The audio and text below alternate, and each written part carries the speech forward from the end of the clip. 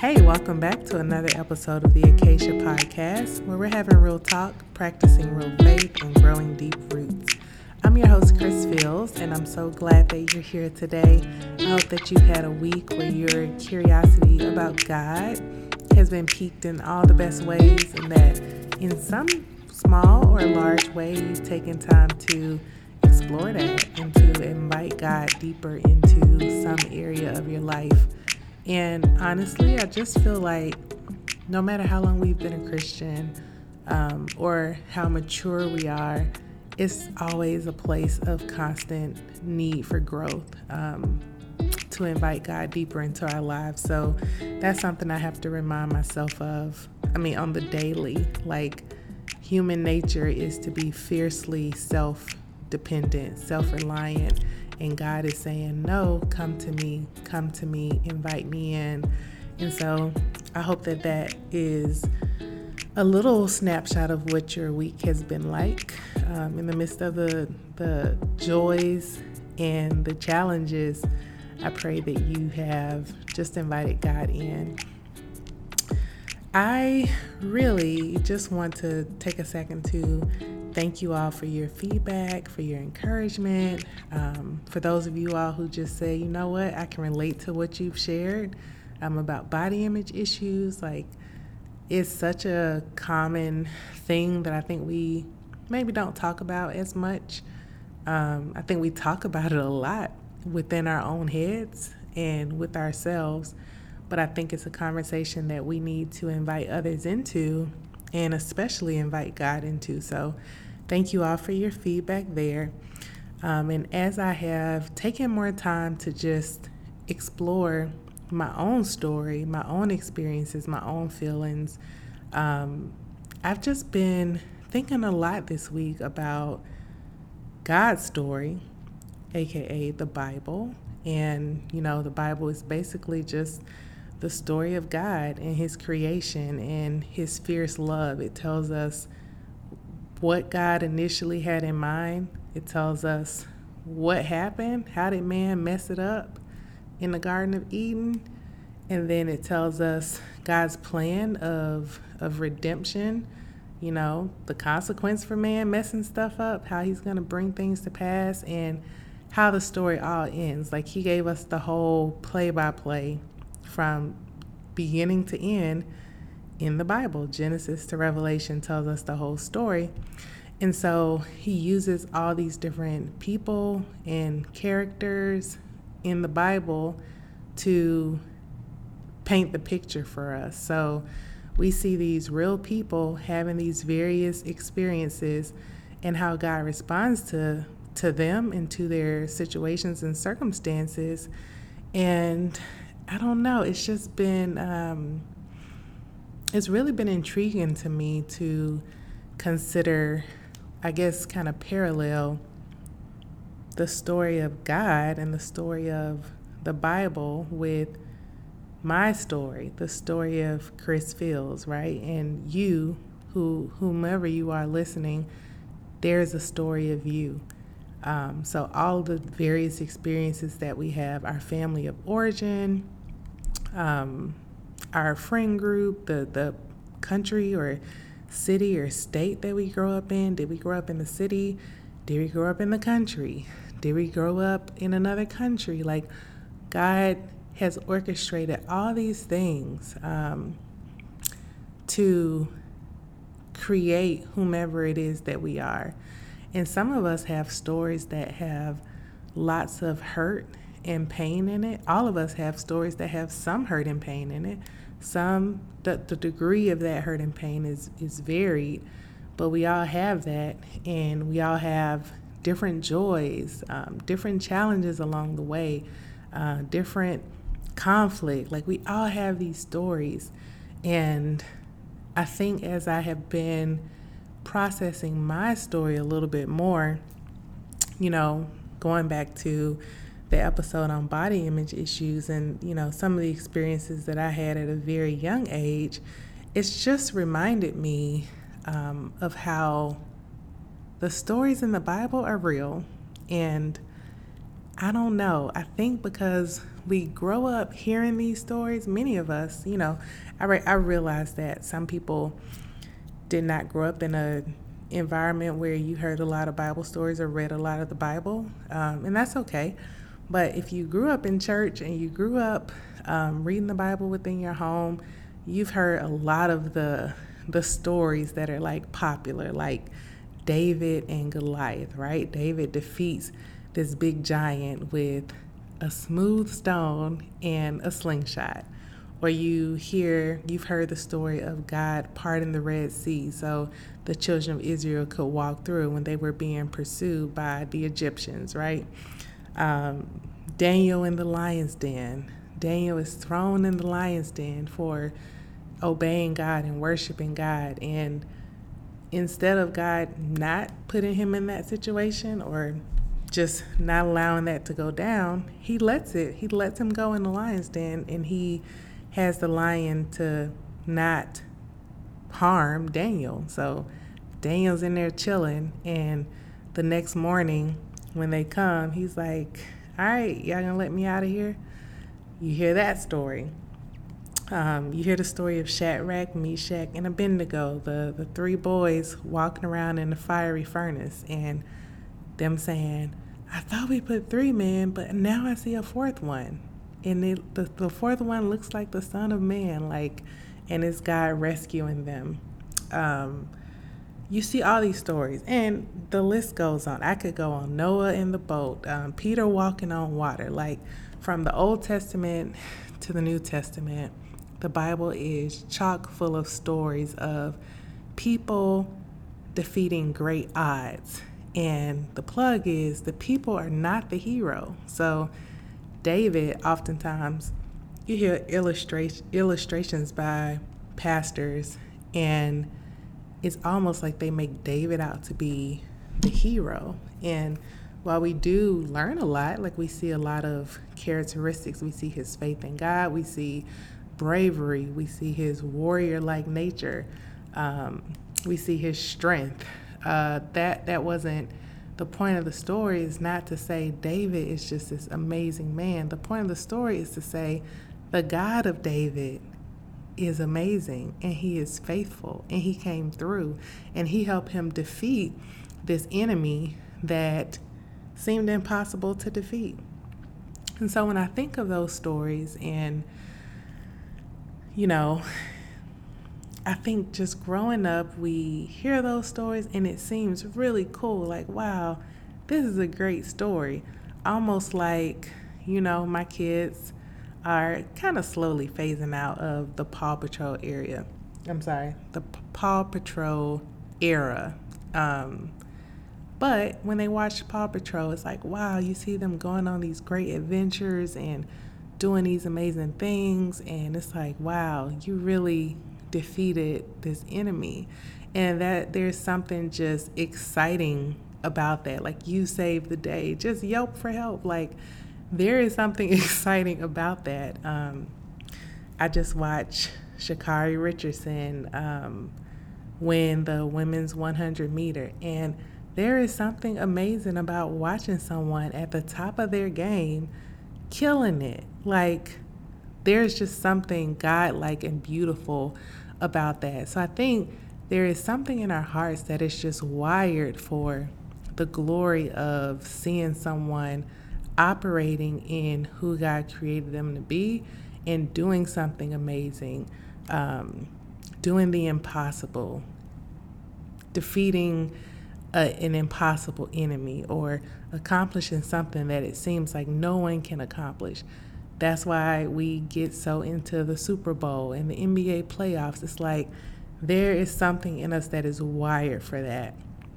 And I think the fact that God wired us like that is he wired us like that so that we can see him. We can see his expression. We can see his mark, his fingerprint on us, on, the people who we read about in these stories. In the Bible and otherwise, he's wired us that way on purpose.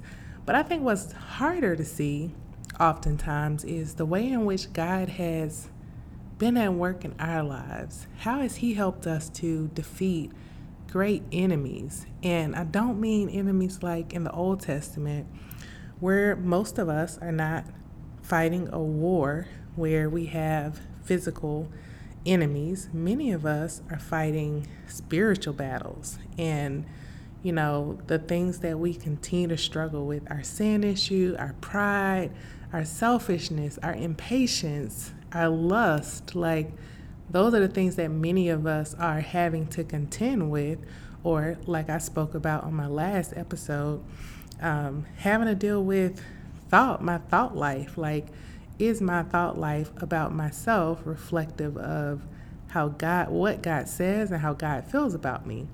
And if the answer is no, which, keeping it 100, that has been my answer, then it's like, okay, how can I invite God into this and pursue life His way in whatever area? And I just think that that's something that God deeply, deeply desires for us to be able to do. And it's really encouraging because it can just feel so disconnected, the stories that we read compared to what we're experiencing in our lives. But I guess I'll say, what I can say with confidence is that, one, those stories are real. So those extraordinary things, those impossible things that we read about in the Bible, those are things that God, the God of the universe, actually did. Those are ways He actually came through. So just take a second and imagine, like, what if God actually parted the Red Sea when His children were in a desperate situation? The army is pursuing them from the back. The big body of water is in front of them. It's do or die. What do we do? And God says, do not fear. I'm going to open up this water and I want you to go through. You will go through on dry land. And you go through, even though it seems crazy, you go through and your enemies are coming after you. And as soon as the last person crosses over, the water rushes down and the enemy that was pursuing you is in the water, no longer there.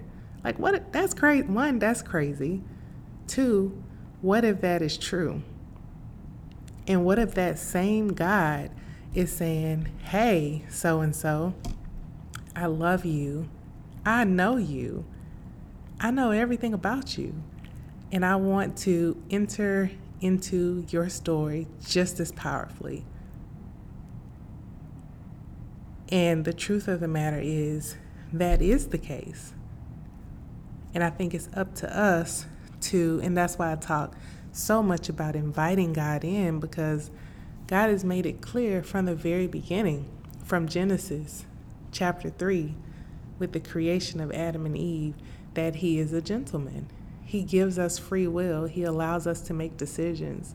And so we have to use that free will to, by faith, invite Him into the circumstances and the situations of our lives.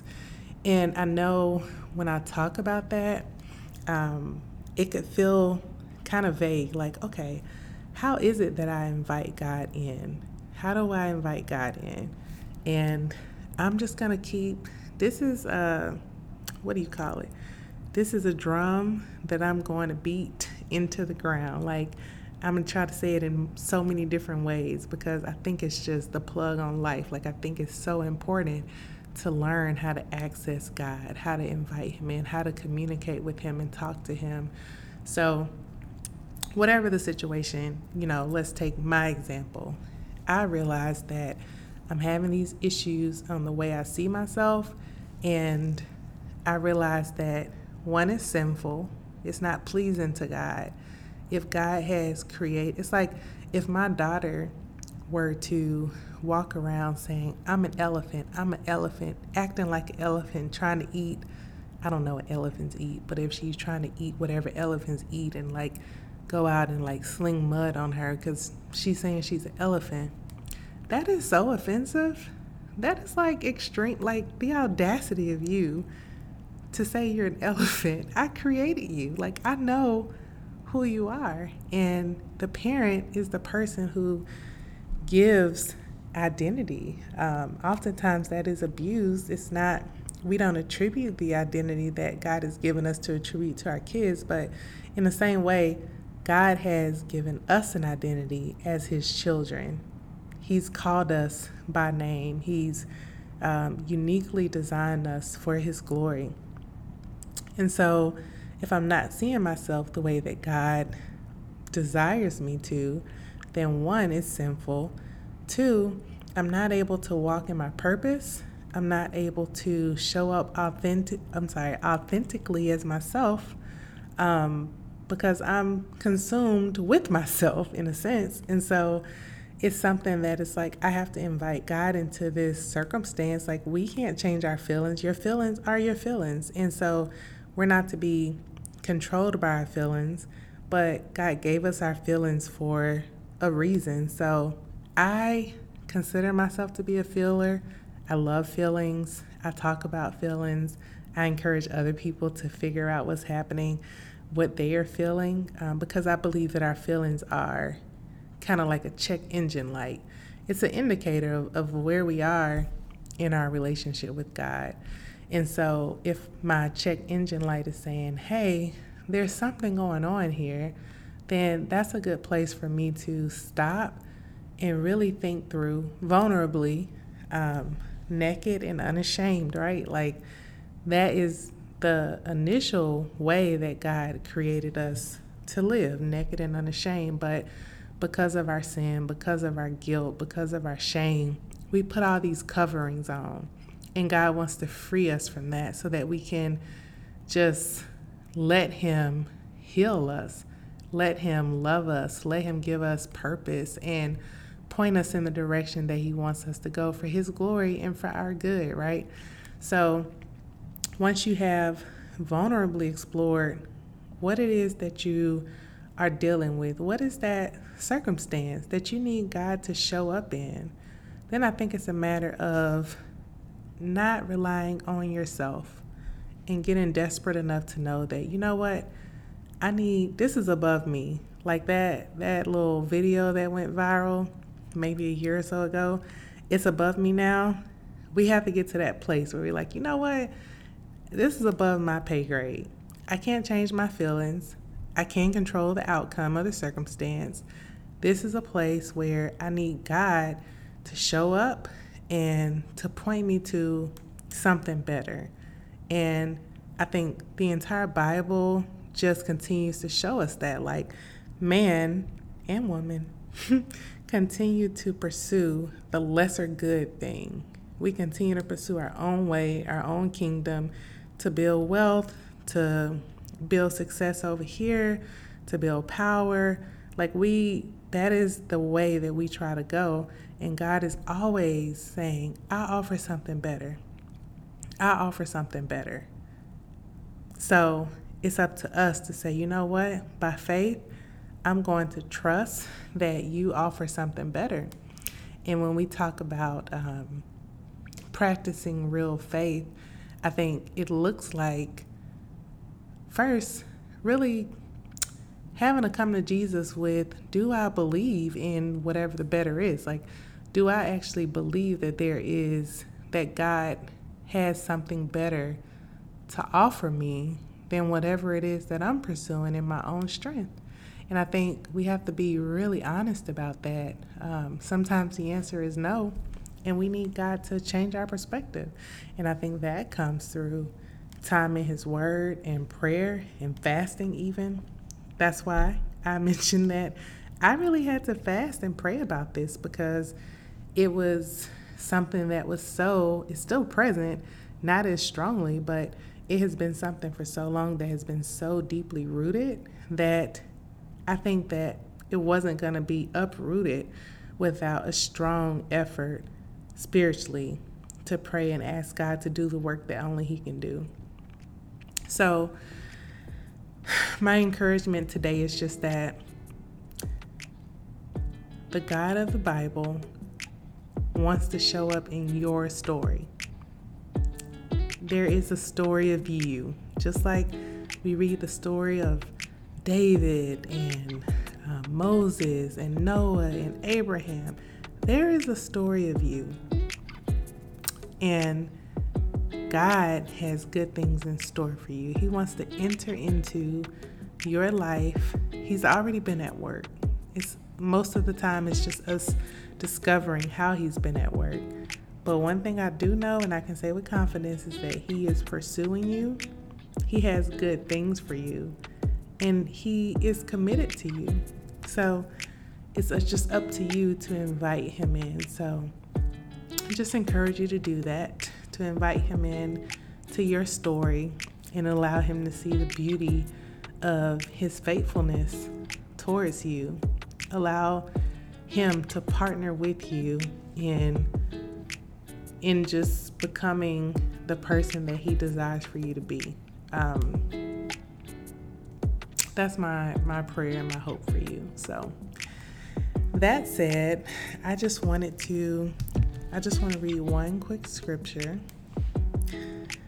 that I think is, I don't know, I'm not going to say it's not all encompassing of what I've talked about here, but it's just a scripture that was on my heart for today. It comes from Jeremiah chapter 9, verses 23 and 24. And it says, "This is what the Lord says. The wise person should not boast in his wisdom. The strong should not boast in his strength. The wealthy should not boast in his wealth.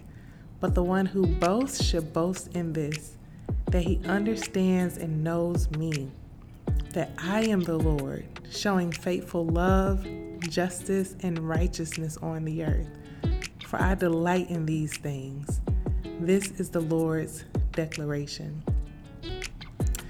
And I just read that to encourage you that God's word encourages us, that none of those things that we seek to boast in will satisfy us. But instead, boast in the fact that you know God.